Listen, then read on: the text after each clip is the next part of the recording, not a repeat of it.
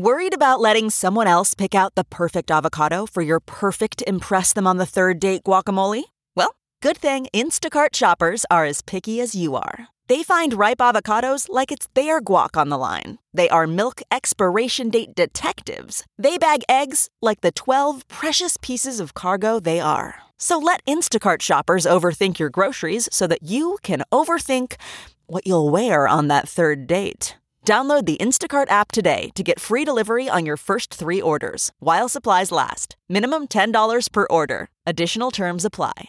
This podcast is brought to you by eHarmony, the dating app to find someone you can be yourself with. Why doesn't eHarmony allow copy and paste in first messages? Because you are unique, and your conversations should reflect that. eHarmony wants you to find someone who will get you. How are you going to know who gets you if people send you the same generic conversation starters they message everyone else? Conversations that actually help you get to know each other. Imagine that. Get who gets you on eHarmony. Sign up today. Yo, this is Jamie St. James from the great Black and Blue. You're listening to Talking Metal. Crank it up. Mark Strigl, John Astronomy, the Talking Metal Podcast, coming to you from the Silver Spacecraft. I'm Bud Friendly, and now your hosts, Mark and John.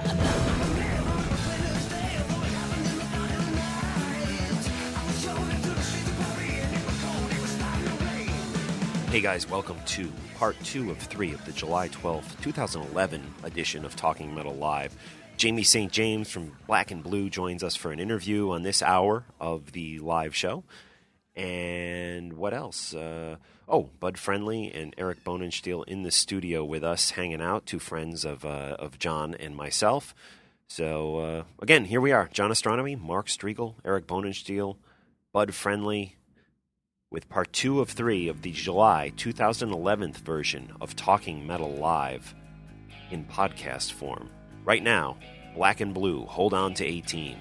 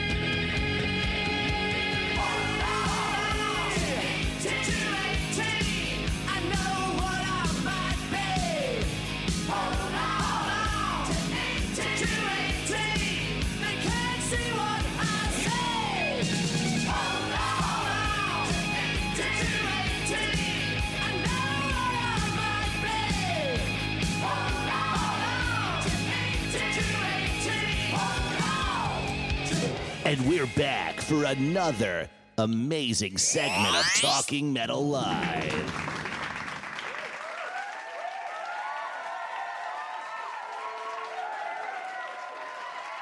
So let's talk some Black and Blue right now. Eric, our guest for today's Talking Metal Live, were you surprised to hear that Black and Blue was back together, actually doing a new album? I guess they had done some touring, over the course of the past 10 years or so. But Jamie returned from or left Warrant for what reasons, I'm not sure, and reformed without Tommy Thayer, who was, for the most part, I think the songwriting partner in all those original Black and Blue albums. Reformed the band without him. Surprised, shocked, could care less. No, I was excited that the excitement wore off when the album Hell Yeah, their new record was announced, coming soon 3 years ago. Yeah. Or whatever it was. It took a while, it's just a long time. There was a kind of some public acknowledgement that we're back doing this. This record's coming out. We've got a title, we got some, and then just years went by. Yeah. I think we changed presidents and a lot of Right. things changed, and then the album just kind of secretly came out. I know they're on Frontiers, that Italian label, I think. Yeah, smaller label. Yep. Frontiers does a lot of stuff. I mean, they have Journey and stuff, I think, too. I mean, they do big bands, but over in Europe. But their presence here is limited. I mean, I like a lot of bands on Frontiers. Yeah. But I was psyched that they got a deal, but the record just kind of peeped out. Like, there was no mention of it really, I think, on a lot of sites and stuff. So maybe it's just a slow burn, and maybe some people. It is a pretty good record. I listened record. to it. There's some real good tracks off it. Hail Hell. Monkey. Yeah. Monkey's a great track. Yeah. And a lot of great stuff on the record. So we're looking forward to talking with him. I remember, Black and Blue is kind of interesting because, I feel a lot of the I like to call them second generation, commercial metal fans, if you will, don't know that band. People who were into Warrant and stuff, bands that came out in the later 80s. A lot of them don't know Black and Blue. And I feel like they kind of, there was like a, They were in the 84? Well, they were on the first Metal Massacre compilation with Slayer. Yeah. And I think Armored Saint and a lot of other now forgotten bands. Metallica. Yeah. Again, forgotten bands. Yeah. There you go. Yeah. little bands that couldn't. Right. But Black and Blue was part of that. Yeah, the early mid 80s bands, like second tierish bands like Keel and Kick-Axe and a lot of these bands that never really jumped over. Although Black and Blue had more records than all those bands. I mean, they did 4 or 5 consecutive records. Yeah, I'm not sure. I think they even put out a box set like 10 years ago. Yeah, with a DVD. Yeah, way back there when. you go. Yeah, so. And Hold On to 18 was obviously the big. I don't know if it was a big, but it was one of those kind of videos that snuck on MTV pre-Headbangers Ball, if you will.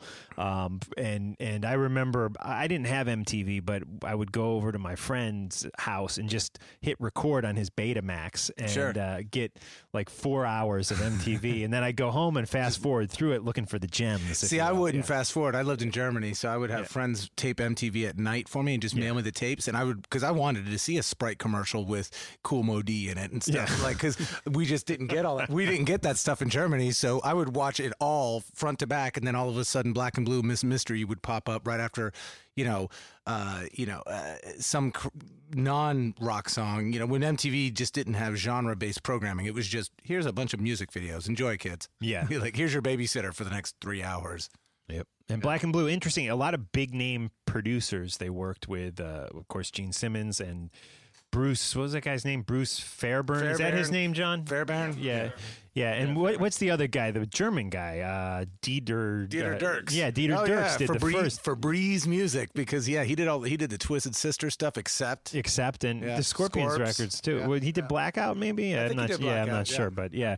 So definitely some big name producers that Black and Blue worked with, and definitely a band that I always felt should have been a little more well-known. They didn't sound like anyone else. I mean, especially with Jamie's voice, like, they were a singular sounding band. No one sounded like them. You know, their take on melody and everything. I mean, they were, sort of the Pacific Northwest version of kind of a harder Dokken to me. I mean, they just sounded like themselves, and it was a shame that they didn't get more traction, especially over in Europe. I mean, they were an obscurity in Europe from my perspective. But yeah, cool.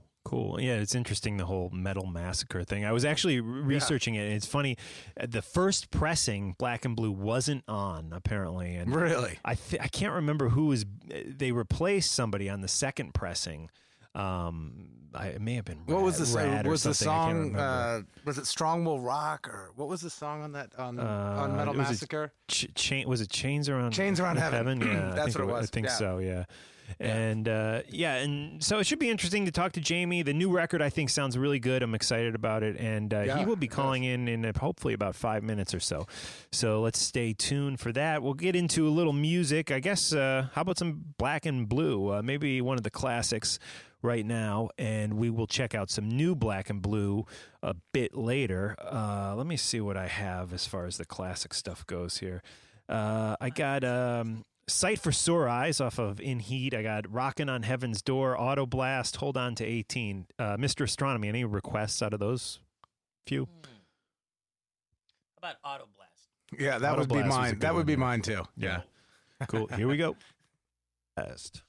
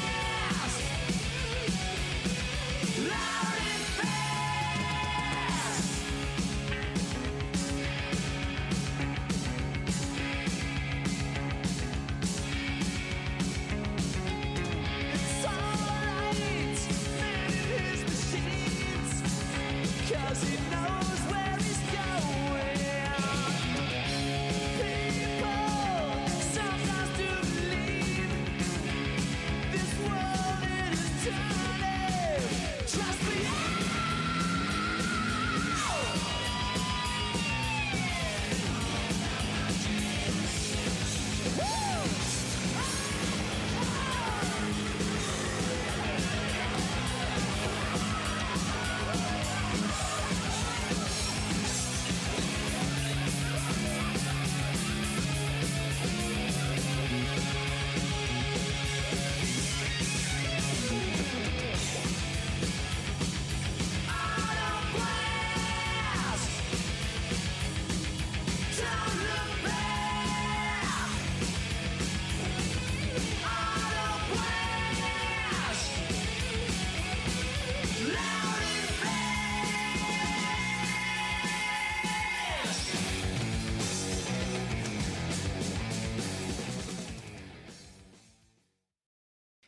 Hey, guys. Jamie, are you on the line?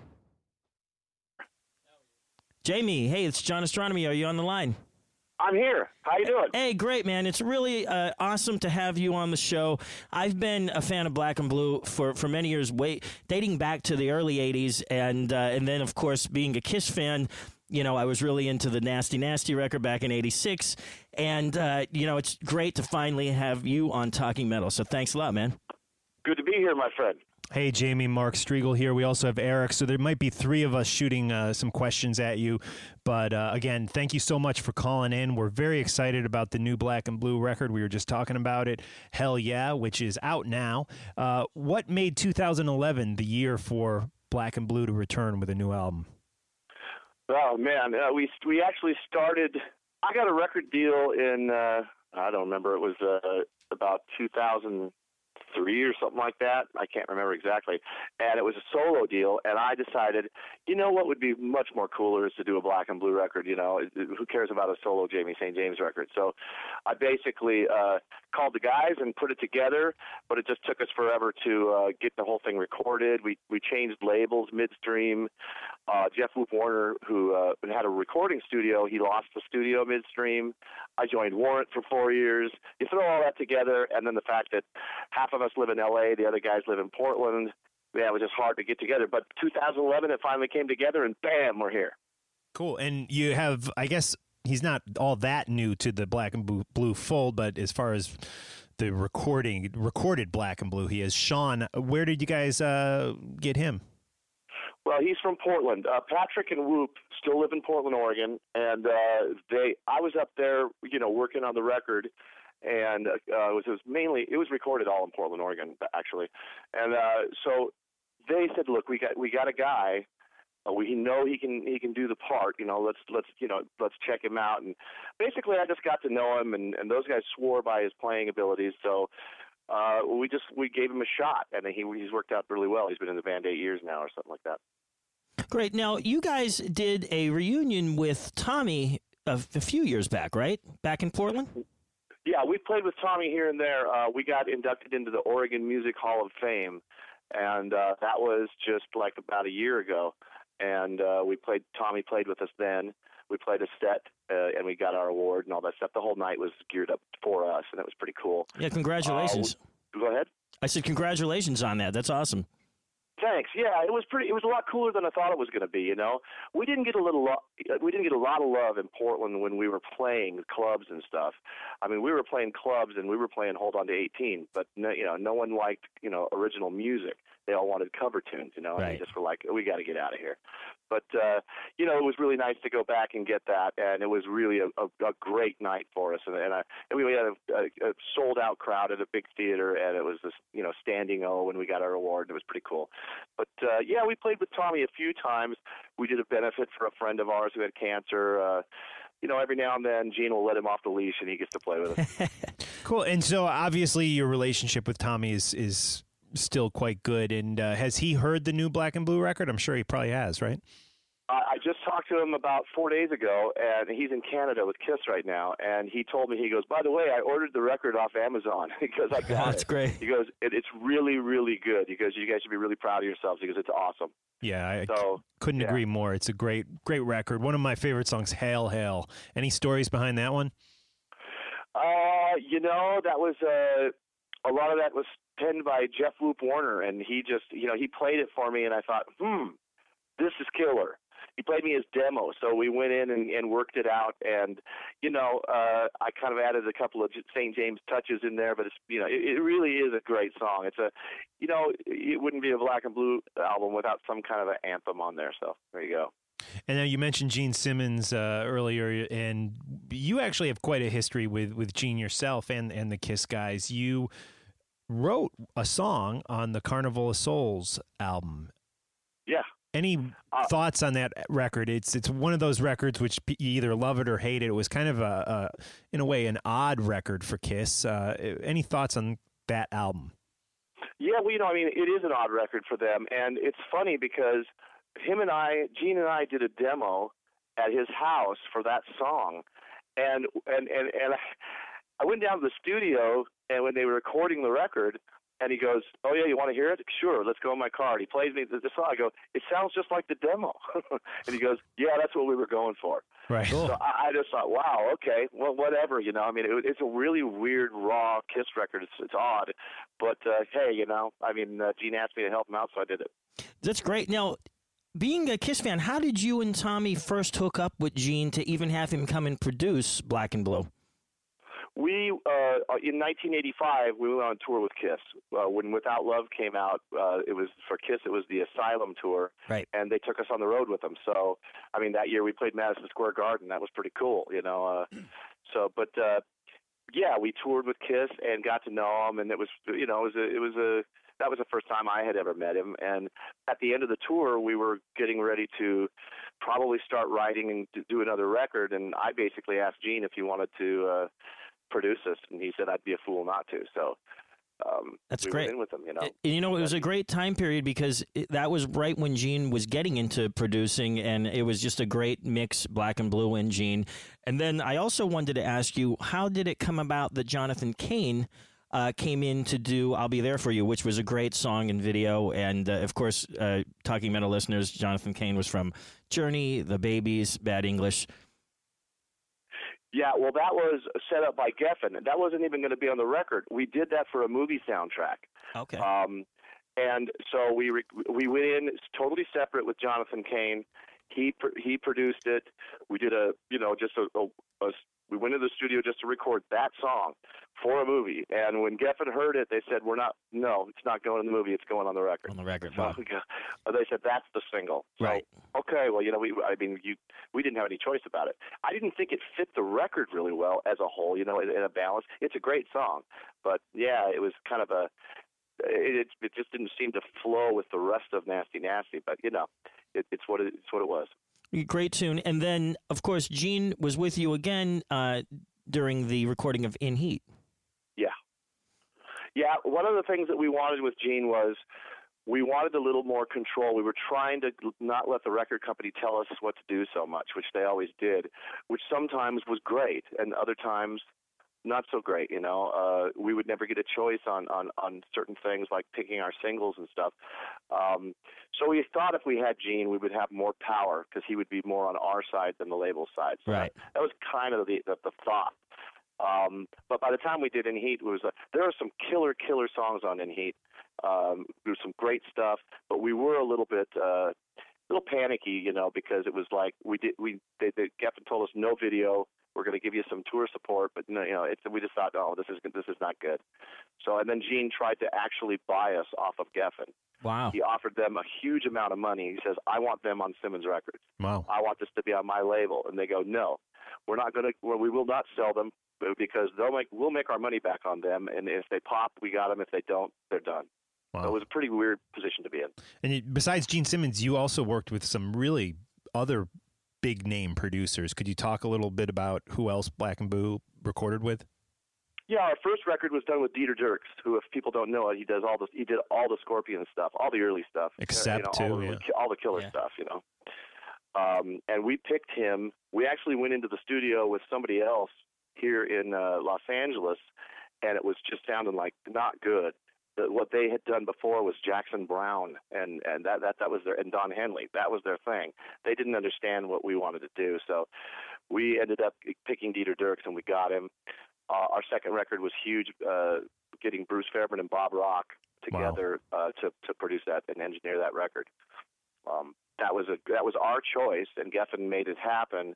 And it was obviously a really great choice because they went on to do many, many, many great things after us. So. And how was it working with Bruce? I know I've heard even like Paul Stanley wasn't real happy, I think, when Kiss worked with him. You know what? He was a nice guy and he was a great guy. I will say that without Bob Rock, I don't think it would have worked. But with Bob Rock and him, it was fine. You know, Bruce was more of a kind of a managing guy. You know, he has a musical sense. You know, he's been in bands. You know, but I think without Bob Rock, it wouldn't have been the same thing. You know, Bob brought a lot to the table, so that's why it worked. If you don't have Bob Rock with Bruce Fairbairn, you didn't have the right combo. Interesting. Now, how did you guys hook up with Frontiers Records? We were on Z Records, and they had given us money, and it had long been spent. We needed money to finish the record. Z Records was kind of more doing live shows. We didn't think that they were really going to get behind the record like we thought they would in the beginning. So I just told my manager, "You got to get us another label. You got to get us a new label, and we need more money because otherwise, we're not going to be able to finish this record." So he did it. I mean, we sent some songs to Frontiers, and they jumped on us. So, and they bought us off Z Records and gave us more money to finish it, and they saved the day, for sure. Very cool.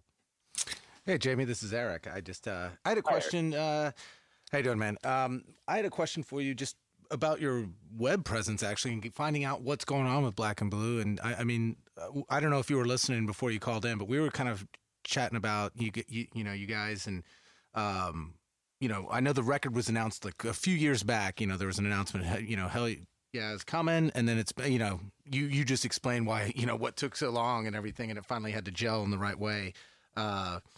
But yeah, what's going on with Black and Blue going forward from, like, let's say right now? What's going on for the next, rest of the year? Touring, or are you guys staying in the States, going to Europe, more Canada, or any touring? You know what? There's nothing set up right now. We wanted to play anywhere we could in America this summer. We're trying to but we're a little bit late in the game. By the time the record came out, our booking agent was kind of fighting to get us stuff. We did the M3 Festival, a while back, and that was very cool. And we were trying to get onto some more festivals, but I think we're a little late in the game. So we're doing this Monsters of Rock cruise in February with Cinderella and Tesla and Kicks and a ton of bands. But we're basically looking for those kind of gigs.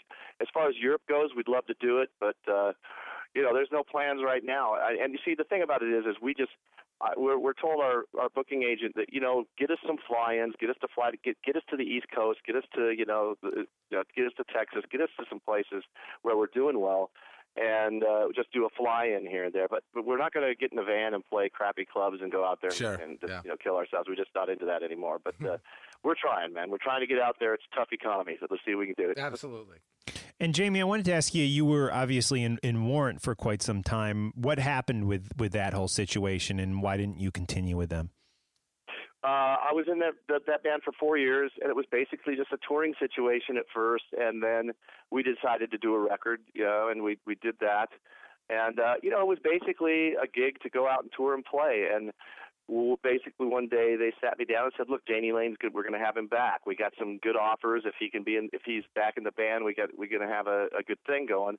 I said, "Okay." I figured, I mean, that's the way it should be. So that's cool. And so I went to go forward with the Black and Blue stuff. I thought, okay, now this gives me time let's get this record finished and let's, get Black and Blue out to play some gigs. And I guess, as it turns out, it didn't last that long. They I don't know how many shows he ended up doing, but it wasn't what they expected, and it just kind of fell apart. And so then they called up Robert Mason and got him. So I was fine with it because I just wanted to do Black and Blue. So, it's all cool. They're trying to do what they can without their original singer, and that's tough. Right. It's tough. Now, Jamie, professionally you're known as a lead singer, but you actually started out on drums.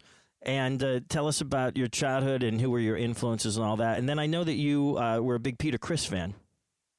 I started out learning how to play guitar, and I kept that up well enough to be able to write songs. So I write a lot of the tunes. I write a lot for Black and Blue. That was the first thing I ever did. And then I wanted to get a drum kit, so I did. By the time I was 14, I was playing drums, and so I just played drums and kept on, practicing guitar just to get chords and figure stuff out. But I did not become a lead singer until 1981 when we formed Black and Blue. I was a drummer all the way up until then. Oh, that's interesting. And I was, I sang a lot of backgrounds, and I would sing some. I thought it was dumb to be a singing drummer, so I didn't really want to do that too much. I just did a lot of the backgrounds, but I knew I could sing. But anyway, there was no other guy in Portland, Oregon that could be a lead singer. So I just said, I'm gonna do it, and I'm gonna get Pete Holmes to play drums because I know he can kick ass. So yeah, basically that's how it was out of necessity because there was nobody in Portland that I trusted to front my band. And when I left the band that me and Tommy were in, we purposely left it to form Black and Blue. So now, what age did you leave Cleveland? Cleveland? I was only in Cleveland for about 3 years. Oh, okay. Cleveland, I lived in Cleveland from like 99 to 2002 or something like that. Oh, that was okay. a short run. I was born in Portland, Oregon, grew up in Portland, Oregon, lived in L.A. most of my life, and I went to Cleveland for just a few years as an experiment, but it was cool. Cool. And we're kind of heavy metal history buffs here on Talking Metal, and I wanted to ask you about being part of what a lot of people point to as such a important album in heavy metal history. That's the Metal Massacre, the first Metal Massacre. You guys were on that, but only the second pressing. Is that correct? Yeah, we weren't on the original. Somebody pulled out. I don't remember which band it was, but somebody decided they didn't want to be on it, and so Brian Slagle called us up and said, "Listen, you guys were my other choice to be on this thing," because we sent him our demo. It was the first demo we ever made, and so we said, "Okay, sure." So we got on it, the second time around, and I don't remember who it was that bailed out, but kind of glad they did because it gave us a little notoriety all of a sudden out of nowhere. So. Yeah, that was kind of cool. It was interesting. Just on a side note, I was reading that the Metallica then re-recorded their song that was on that record for that second pressing because they didn't like the way the original one sounded. So interesting. I think ours didn't sound all that great either. I mean, but that was back in the days when we were young, didn't have any money, had nothing, just were trying to get any kind of a demo we could get together. So, but it was a little part of metal history, at least for that at that time period, for sure. Yeah, definitely. Well, we'd love to feature some of your new music off the Hell Yeah record right now. What would you like to play for the Talking Metal listeners? Let's play Target. Great. Thanks so much, Jamie. And where's the best place the Talking Metal listeners can get in touch with you online? Facebook. We got Black and Blue on Facebook and Jamie St. James on Facebook. Probably Black and Blue is good because I'm topped off with 5,000 people. But go find me on Facebook, Black and Blue. Excellent. Great. Jamie, thanks so much, man, for coming on Talking Metal. And as a longtime fan, I really appreciate it. And we hope to hook up with you guys in person when you're in the New York area. Well, cool. Thank you very much, guys. I really appreciate the help. Thank you. And This is Target by Black and Blue.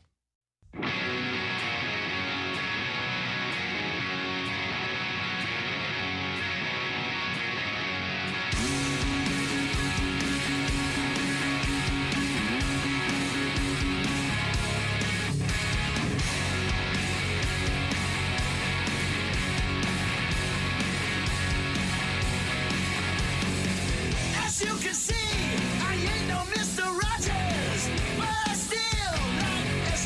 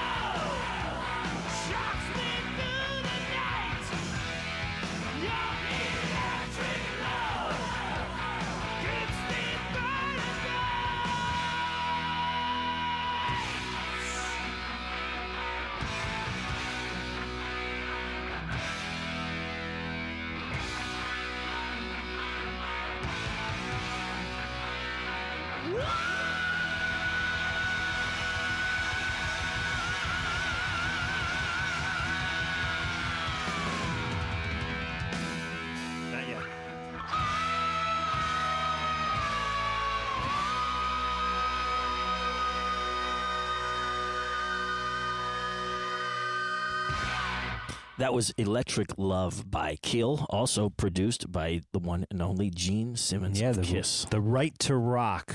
What a great, another one of those bands like Black and Blue, right. You know, who never quite cracked the top, if you will, in my humble opinion. And that's no disrespect towards Ron Keel, who's been on the podcast, and Jamie, who we just spoke with. A big Talking Metal toast. I am drinking Talking Metal toast. Red Stag. I've never had this before. Let's do a Talking Metal toast with everybody else here. We got a special guest, Nejan, here hanging out with us. John's friend has dropped by the studio. Full house. We got Jody working the board. Guys, thanks so much for joining us on Talking Metal. We're listener supported, and I'd like to thank you guys. There's been a few donations to PayPal. Excellent. I owe you some money, John. Oh, hey, no problem. We've sold a few, not much, don't get too excited. We've sold a few T-shirts, which is also nice. Thank you for your support. Use the links in today's show notes to open up your iTunes, and that'll take you over to Black and Blue, and you can download the song Target that you just heard, and you can buy a bunch of other music while you're on iTunes. We get a kickback on everything you buy, so like 3 to 5%. There's also Amazon links on Talking Metal. I know a lot of you guys shop on Amazon, so before you go to Amazon, just go to talkingmetal.com and use those links to open up your Amazon. You can send me cash, which I will split with John in the mail. No one has sent cash yet, but we are awaiting the cash to arrive. Donation at Mark Striegel, P.O. Box 404, Maplewood, New Jersey, 07040. Again, just put TM on the envelope, and I will split it with John. If you don't put it, Mark will keep it. Yeah. I'm kidding, guys. No, I'm just joking. No, Mark, I have to tell you, Mark, you've been doing such an amazing job with Talking Metal, with the website, with everything. And guys, listeners, please still have faith in me. I've been working very hard on the book, No Regrets with Ace Frehley, and I've been out on the road with Ace. And so I've been in about 10, 15 different cities in the last month, and it's really an awesome experience to do that. But I do want to thank Mark for keeping Talking Metal alive. Well, you're keeping it alive too, and I appreciate you changing the site so I can, Mark can update it with my limited mental capacity. PayPal, I did after about working a day on it, I was able to add the PayPal widget to our site. Very cool. Yeah, no, it's great. Thanks to Chiaki, who pointed out that it wasn't working as he donated $5 to the cool. cause. So thanks to Chiaki for the not only the donation but pointing out that our PayPal button did not work. Hey, you know what, Mark? I wanted to tell you, speaking of me being out with Ace, that I was lucky enough to meet a bunch of great Talking Metal fans and listeners from both the TV show, the podcast, the radio show, everything out in the road in different cities. So you guys are keeping Talking Metal alive, and we are grateful eternally, and we thank you for doing it. Is this officially part of the O-Files, or should we begin the O-Files? The latest mishaps of John Astronomy. No. I think we're going to save those for the final 30 or 15 minutes of the show. A little teaser to keep the listeners going. Stay tuned. Stay tuned. What we want to do now is talk to our good friend Eric, the metal expert, because he has to leave around 9 p.m. Yes, he does. What do you got going on at 9 p.m., Eric? Well, after a 14-hour drive from Caribou, that's right, yeah. Caribou, Maine. Possibly just sleeping. Population Caribou. And then driving to D.C. and then back to New York since last night. So, jeez.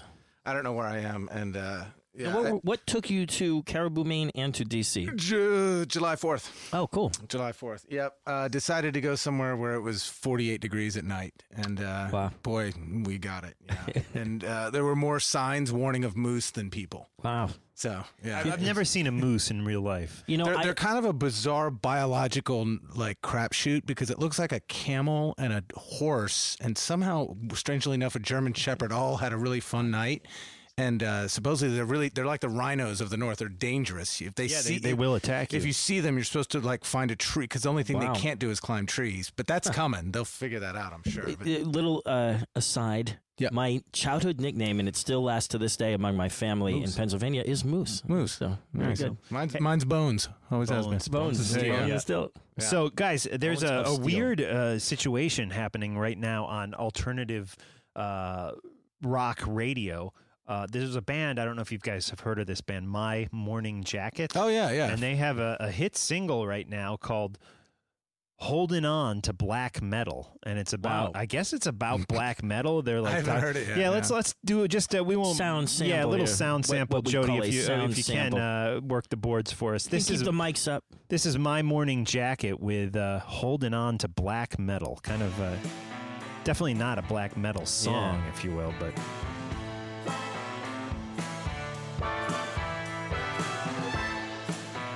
Sounds like here, let me James fast forward or something. Yeah. Not Jamie St. James, but the old TV show The Saint.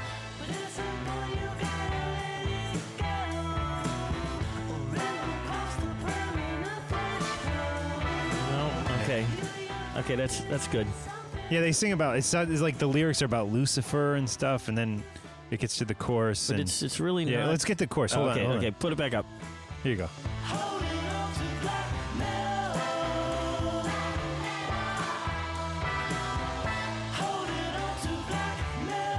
So there you go. That's what all the cool kids are listening to right now. Yeah, I don't know. Are they qualified to sing about black metal? Yeah, I don't know if they're making fun of it. And they were talking about Lucifer and stuff. I thought black metal was more about the whole Viking era and anti-Christian and other actually anti all religions, from what I understand. From my understanding, that band though, they have tendril roots in metal. I mean, they really do. So those guys are kind of like metal guys who are now really play cool other stuff. And they're playing this weird stuff. Yeah, and I think they're not that this matters, but they're a state I would not have predicted them from. Not a lot of bands come out of is Kentucky. Wow, there you go. Yeah, I will go on record saying that I actually like this song. So it sounds like a James Bond intro. Like you expect to see credits. Yeah, you know what when I mentioned, I don't know if you guys heard me, but it was like under the music. I had mentioned a show called The Saint, and do you know that show? Yeah, Roger Moore. Yeah, exactly. That's the James Bond. Yeah, know that. But so I got that vibe too. So maybe it's a cool song. Yeah, I like it. I suppose most talking metal listeners. It chews into our talking about Udo, but sure. Yeah. Yes, Udo. Not that I think we might have beaten the Udo horse as much as we can. But what other songs have you heard recently that you like, Eric, while we have you in the studio? And is there anything we could play? Two bands that I think should be in the Retardo land of my mind touring at least Greenland together as Night Ranger and Decapitated. Ooh, that's a bizarre combination. Both new records are fantastic. The new Decapitated, the band coming off an extremely tragic accident where the drummer was decapitated. So there's some dark, ironic. That's fucking crazy. Yes. So the drummer of Decapitated was decapitated. As far as I understand it, yeah. And but they've got the new band back together. It's their first album in 5 years, and they're kind of in that Meshuggah math metal, really extreme metal stuff. But from a playing perspective, it's fun to kind of parse and figure out what they're up to. But good stuff. And then, for just pure fun summer coming off 4th of July convertible rock, Night Ranger keeps going. They're on the kind of on the State Fair circuit and playing Mohegan Sun's kind of gigs. But their new record, Mr. Brad Gillis, as Ozzy always referred to him as, Mr. Brad Gillis brings it once again, and it's a heavier record than they've done in the past few years, and it's just. And who's in Night Ranger at this point? No Jeff Watson. No Jeff Watson. Jack Blades is there. Oh, yeah, Jack Blades is there. Kelly Keagy is still there. Brad. And there's the new guitar player, but he's been in for a while. I think he's been in for a while. And I don't know. I always called him the Surgeon. Remember the Surgeon, the keyboardist who wore the surgical mask? Oh, yeah, he's still in the... Is he still in the band? I'm pretty sure he's still in the band. From The Muppet Show? No, Sure, yeah.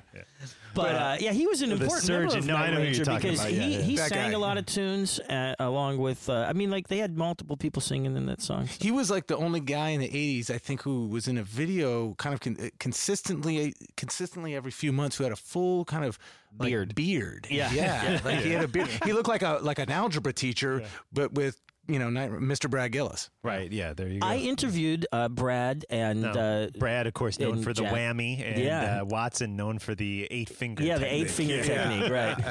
And obviously Mr. Brad Gillis for the always seminal Speak of the Devil album. Yes, right. Definitely. You know that red guitar he had? It was like a red Strat-shaped guitar. It was probably a Fernandez. I actually played that particular guitar a long time ago in an early Night Ranger show after he was in Ozzy. But, You played? I played the physical guitar, the real guitar. Wow. Then I snuck backstage in my hometown of Johnstown, Pennsylvania, and I went up to the guitar roadie. And okay, everyone at home, excuse me. That's the Johnstown, Pennsylvania moment of the night. Yeah. Yes. It's always at least least one. I played one, Brad Gillis' guitar back in the day at the War Memorial Arena, and I'm not sure what year that was, but it was, Sister Christian time, wherever that was. What year was that? It was 84. 1938. Yeah. 1938. Yeah, well, you had. I remember.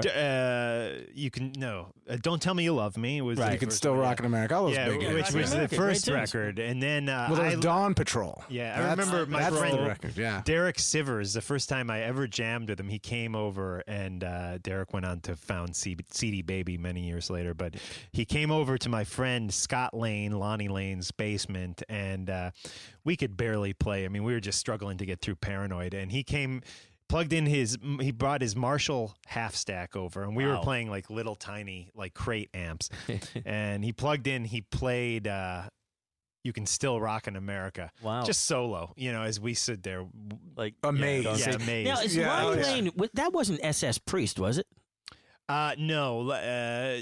That was SS Priest was a guy named Sean Freehill who went to my high school, and who I recently I Googled him just because I figured that guy should have been a rock star. Sean, right. He went on. He was in a band called Toys and DeMalls, right. And he was just such a great musician, and it looked like he engineered a few albums. I can't remember, 4 Non-Blondes or something. I don't know. Something, but he never really became the rock star that everybody had him pegged to be in high school. Now, who was the blonde guy that also was called SS Priest? That was a different guy. Yeah, well, what happened, the story I've read, and I actually had exchanged letters, this is pre-email days, with Sean Freehill, who I never really knew in high school, but we exchanged a couple letters. Actually, I think I sent him about 4 letters, and he sent me 1, but he said that he basically, because SS Priest, whoever his real name was tied to Diamond Rex. Right. That when DeMalls got signed. There's some. You know what? I'm going to have to go to. I forgot about internet. Diamond Rex. Yeah. But anyways, SS Priest was in DeMalls, Sean Freehill as SS Priest, and then he other got guy kicked out or left after recording that first record, and they put the other SS Priests in DeMalls. Yeah, in DeMalls. Who Yeah, was it's kind of confusing. from There basically Diamond were Rex, two SS Priests. Yeah. One of them who was a guy I went to school with. So yeah. Hey, I got their IMDb pages are very confusing. Hey, now this is a question for Eric Bones of Steel. Do you remember two different things? There was once a Nikki Sixx controversy where there were apparently two different Nikki Sixxes, and then there was a controversy that Tom Jones was in Black Sabbath. Do you remember that? The Nikki Sixx one faintly sounds familiar, but you're talking about What's New Pussycat. Tom Jones was there was Judas Priest? No, in Sabbath, and I Sabbath. swear to God that Kerrang did like a 2-page thing that Tom Jones was now in Black Sabbath, and they had drawings of the stage and everything, but then it was like some kind of a hoax. You know what I would say to that? I would say, don't let the details get in the way of a good story. Right. Yes, Tom Jones officially was in Black Sabbath for 9 years. Let's just say that. Right. And yeah. Now the his stage name, Tony Martin. Right. Yeah, now, exactly. The weird thing, though, and I swear to God, I think I used to have the Kerrang where there were detailed diagrams. Now, maybe Kerrang was just playing a joke on people, but when I got the Kerrang magazine, I didn't get the joke, and I was like, oh, my God, this is nuts. But the crazy Nikki Sixx one is that there was this guy who literally went out and got all the tattoos that Nikki Sixx had at that point, and then he claimed that he was in Motley Crue early on, but then he had to go to jail for some incident, and then they got the current Nikki Sixx in the band. The replacement Nikki Sixx. So this guy. It was just a takeoff of the Paul is dead thing, right, you know. Right. But yeah. Well, there was another. There was a band called Six Pack. Yeah. There was a Guns N' Roses thing that happened like that. It's about 10 years ago. Too. Well, do you remember Steven Adler had an impersonator running around Manhattan, checking into hotel rooms, going to bars, running up tabs, and sounds familiar. As him and crashed on people's floors, and but it was all over like a 50-hour lost weekend. I mean, he just tore through Manhattan, running up bar bills, staying places free, crashing, doing drugs, partying with people, and people finally figured out, wow, this isn't the right guy. This is not him. Yeah. Well, Mike Portnoy, the same thing, actually. Is that there was a fake Mike Portnoy going around. And jeez. Wow. It's really weird. It's so odd for the.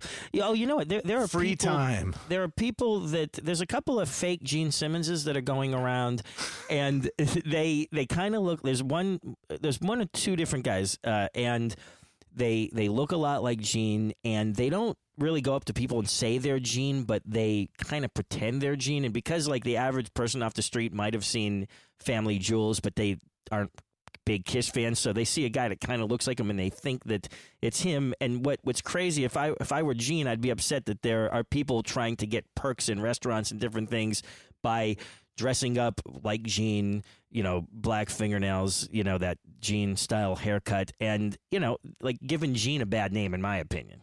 Actually, I walk around town partying and sleeping on floors and running up big bar tabs, and everyone thinks I'm Bud Friendly. And at the end of the night, what I do is I tell them I'm not. I like that. And I can be my own imposter. Now, but haven't paid a bar tab. Haven't paid any child support. Do you wear the mask? It's not a mask. It's a that's a skin condition. Okay, that's skin right. Condition. Very good. Let's check out the new.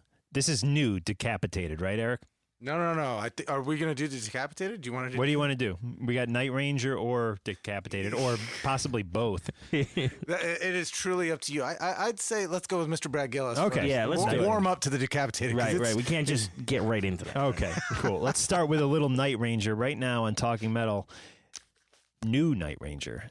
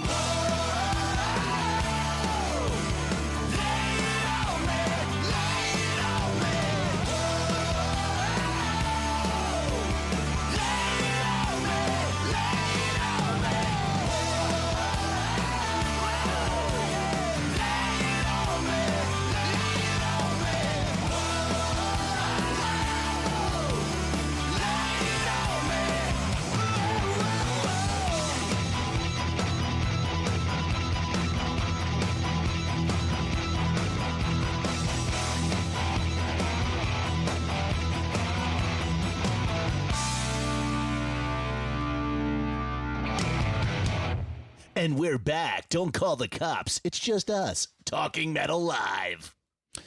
Night Ranger here on Talking Metal. Eric, what was that song called? Lay It On Me. Lay It On Me. I may Very have, cool. yeah, I actually ran to the bathroom during that song, so I didn't actually hear it. I hope it was good. I'm told it was good, yeah. Yeah, it was a great tune. Those guys are really great guys. I first met Kelly at Rock and Roll Fantasy Camp when I was working, which I still am, with Gibson Guitars. So he's a cool guy, and I was really psyched to meet Jack and Brad as well when I did the interview. The Talking Metal chat on the Talking Metal forums is going, and we have Chief Beck checking in saying, Sister Christian ruined this band. True to that statement? Yeah. I think it took, it was a 20-year hangover is what it did. But I think the song actually is power ballad nonsense ended up taking off after that song. I think it got its vindication in Boogie Nights when the guy is lighting off firecrackers in the cocaine house. Like that song just took on a whole new fun meaning with Alfred Molina running around with his houseboy, and that song just cranked so loud that the speakers are buzzing. Yeah, it's a fun song now in that context. When I was jamming with my friend Ranger X Terry Karamori and Lonnie Scott Lane, the same basement that Derek Sivers came down and dazzled us with his fast finger work on the fretboard. Lonnie Lane's dad used to come down and test the PA, which he bought for us to practice man, with. That's and great. He'd go, Sister Christian. He'd come down and sing that? Yeah, and he'd sing that song in the great. PA. Good memories. Yeah, very good. That is an equivalent to a Lane. Johnstown, Pennsylvania memory, but somewhere west, I imagine. Yeah, of that. no one knows what I'm talking about. That but anyways, was in Hinsdale, correct? Yeah, the great Hinsdale, every person to this day that says they're from Chicago, I go, hey, I have some friends from Hinsdale. Every single person, you cannot get me to not say that when somebody mentions Chicago. Hinsdale was an interesting town because I swear to God, I went to the Hinsdale Central High School, and in the 80s when metal was just booming, there was no one who liked metal at Hinsdale Central. Wow. It was a very preppy. There was the smoking section crowd. Get this, guys. Get this, kiddies. Back in the 80s, kids could legally smoke at school. So there was a smoking section. That is insane. Yeah, all you had to do was get your parents mom to sign a little ditto. They call them. You guys don't probably know what dittos are. Dittos are the mimeograph. Yeah, ditto you just paper, take it home and say, I give, Morse code. Grace, whoever, Park, mimeograph. Permission to smoke at school. Yeah, and of course the kids, you just sign that themselves, right. and then you'd come back. And if you got an actual signature from a parent on that, your parents were hoodlums too. The 80s was different. Yeah, the 80s was different, That is the funniest thing I've ever. So there were a few metalheads in the Hinsdale Central smoking. But now, who were hanging in the smoking club. section? What did they? But listen to? I wasn't. Right. I was a nerd. I was in jazz band and dug metal. So not only did the jocks hate me, but the smoking section guys. People didn't get me either because I didn't smoke. So it was a lonely existence there at Hinsdale Central. But anyways, name two metal bands from Chicago. Two bands? Two of the biggest metal. If you can just give me a couple of metal bands from Chicago. Metal bands. Well, you had Trouble from Chicago, right? Trouble. Okay. Yeah. How about E-Trope? E-Trope. That's getting a little obscure. Yeah. I mean, not metal, but commercial pop metal. Enough's enough, obviously. Right. Sure. Yeah, but the bands we used to go see in the clubs were bands like Paradox, Hammer On, Diamond Rex. Right. Diamond Rex. There you go. Yeah. Trying to think of, there was another band that I used to go see. Damien Thorne was a band that I used to go see in the clubs. Yeah, in Chicago. Did you ever watch the show The Chicago Code? No. It's a show on either Fox or ABC, and the theme song is sung by Billy Corgan. Not written, but sung. Good show. Cop show. Cool. So let's see. Chief Beck checked back in. Didn't Ozzy say that he encouraged Brad Gillis to leave and pursue Night Ranger? I think he said that on Talking Metal. He probably did. It's very possible he said that. You know what's funny is that Ozzy also said on Talking Metal that Brad Gillis replaced Jakey Lee. I was like, my favorite thing that Ozzy said, and I have to go on record in saying that both times we interviewed Ozzy, he was so cool and so together, and nothing like that you would think he would be on as if you only watched the Osbournes. But the one thing I thought it was funny is like, what's that guy's name? And it was Brad Gillis. He's like, what was that guy that was a guitar player in the band? I'm sure chronology is sometimes. He looked at John. He's like, what's that guy? He was in Night Ranger. What was his name? I swear to God, what's the guy from Night Ranger?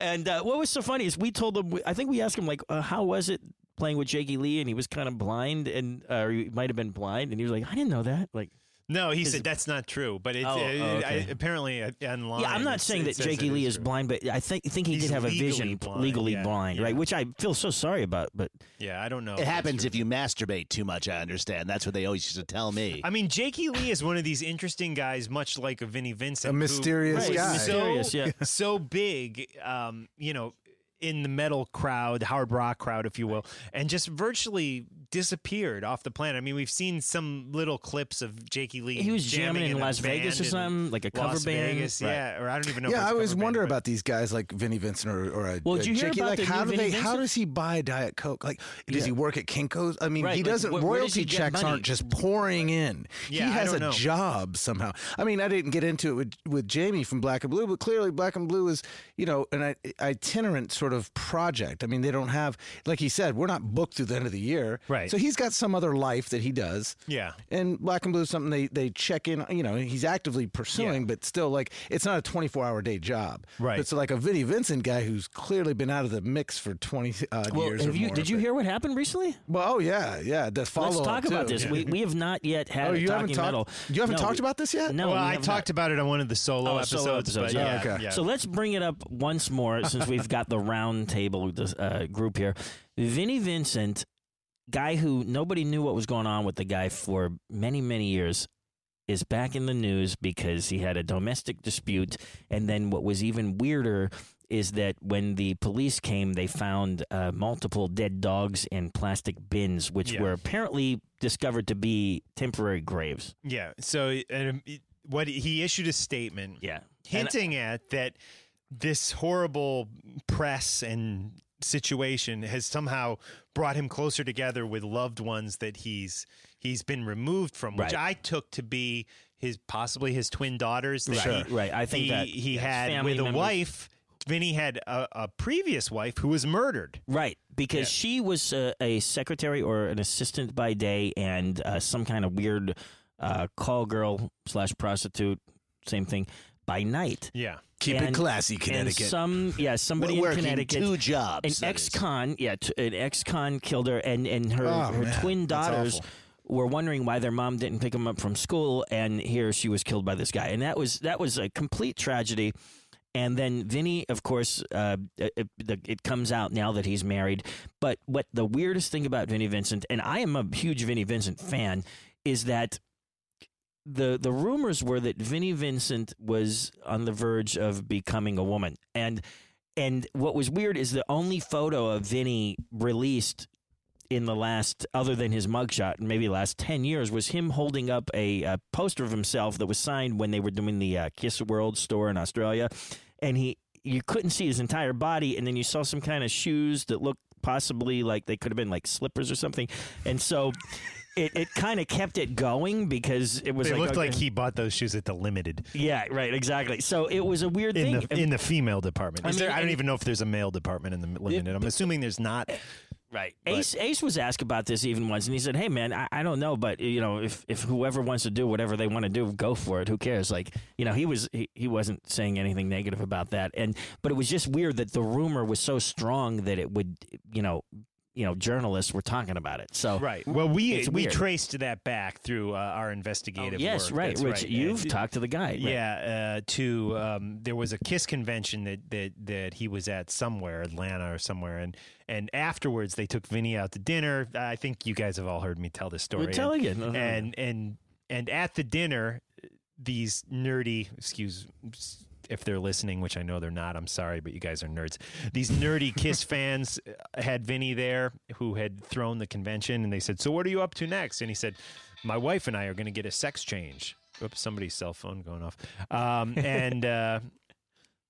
I think that's where that rumor started. Yeah, I have a sneaking suspicion that he was pulling their leg. Right, I think so too. And that it went over these guys' heads. They didn't really get it because let's face it, the guy wears mascara and buys his shoes in the women's department at the Limited. Right. So it's like, they brought, oh my gosh, and then it kind of spiraled out of control. And then here's what was so crazy though is that Vinny has successfully been able to live this life where no one knew where he was and what was going on, and then this happens, and then there's this news piece from Nashville where you see, and this is what I think was hilarious, you see like the reporter standing there, and you see like, reminds me when I was like, living in the outskirts of some rural town, there's like these like, 10-year-old kids riding their bikes behind like the newscaster right in front of Vinny's house. So now everyone knows exactly where Vinny Vincent lives. Yeah.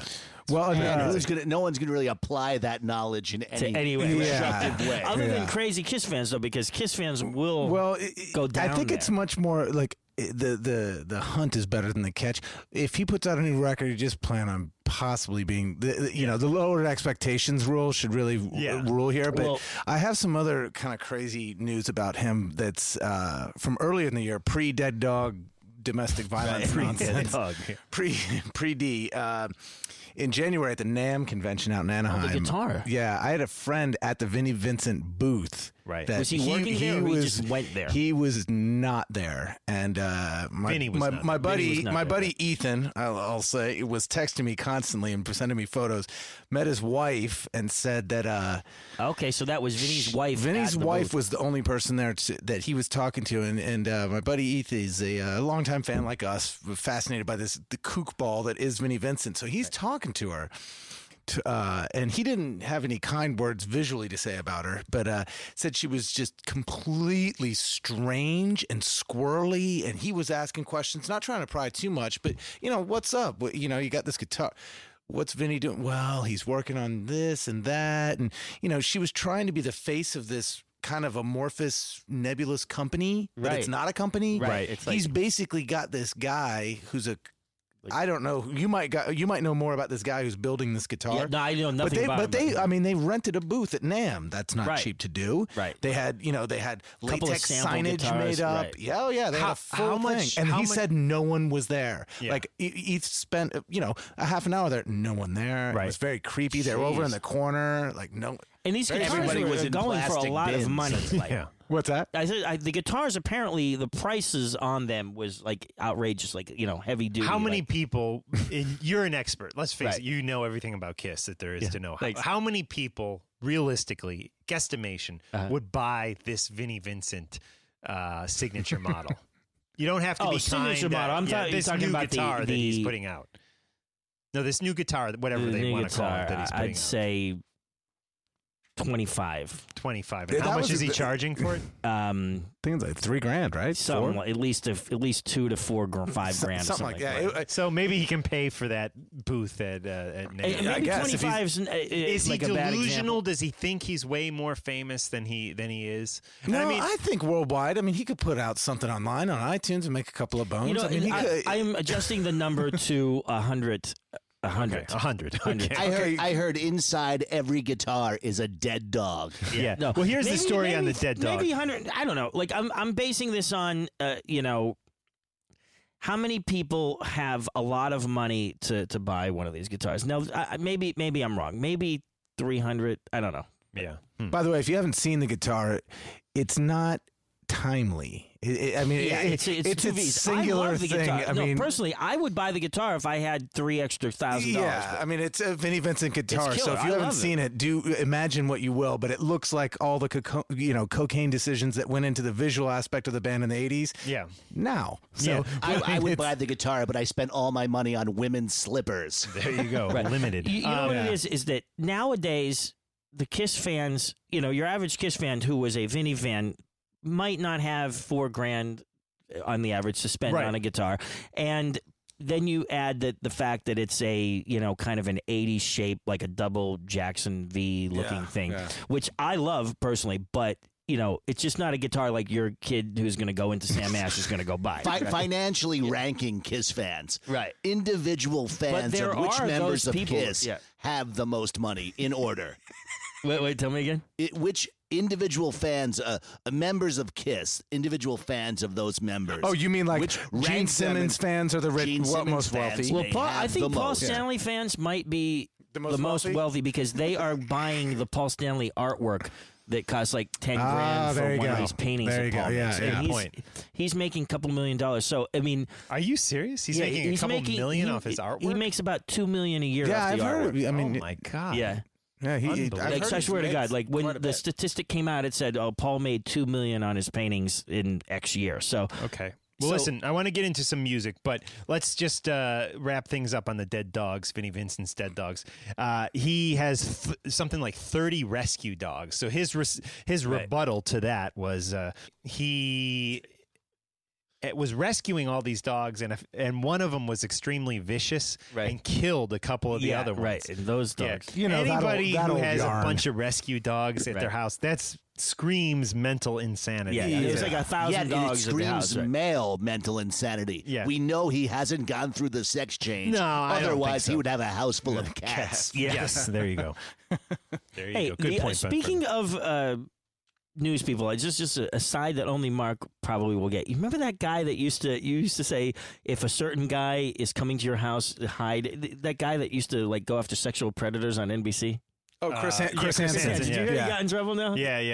Having an affair, but got zapped for cheating or something. Right. But I mean, he wasn't having like an inappropriate relationship with a kid, but he did get zapped. So it was just hilarious because Mark used to always say, if Chris Hansen is calling, like, don't pick up. Right. They always have brownies. I don't remember. They always have Mike's Hard Lemonade. I'd say. They always have brownies and lemonade on the No, table. it's always the Mike's Hard Lemonade, and I always laugh. It's like the boys in marketing over at Mike's Hard Lemonade, like, God, this is Damn it, awful. we got the pedophile recipe. And then So Chris Hansen comes and goes, awful. "What are you doing here?" Yeah, you can leave if you want.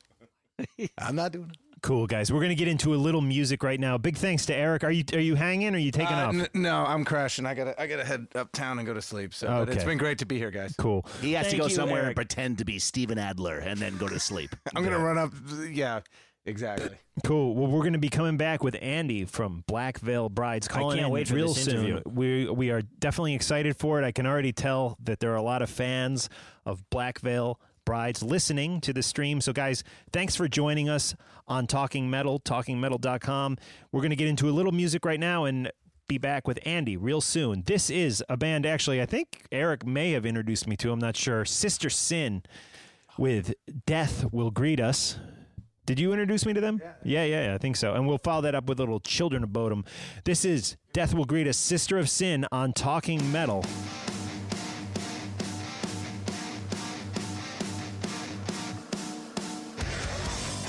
You get nothing for nothing. It's gonna honest feels. Get in the fight and you better grab life and shake it. We know hands on the wheel to make sure it's for real. Open them eyes 'cause we ain't gonna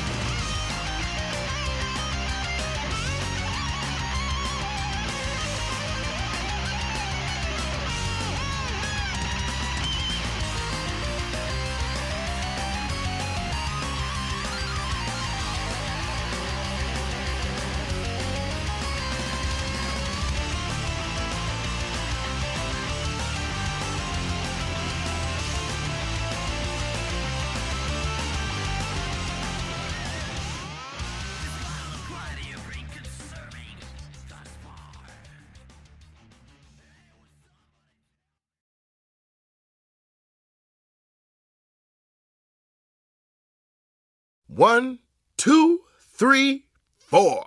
Those are numbers, but you already knew that. If you want to know what number you're going to pay each month for your car, use Kelley Blue Book My Wallet on AutoTrader. They're really good at numbers. AutoTrader.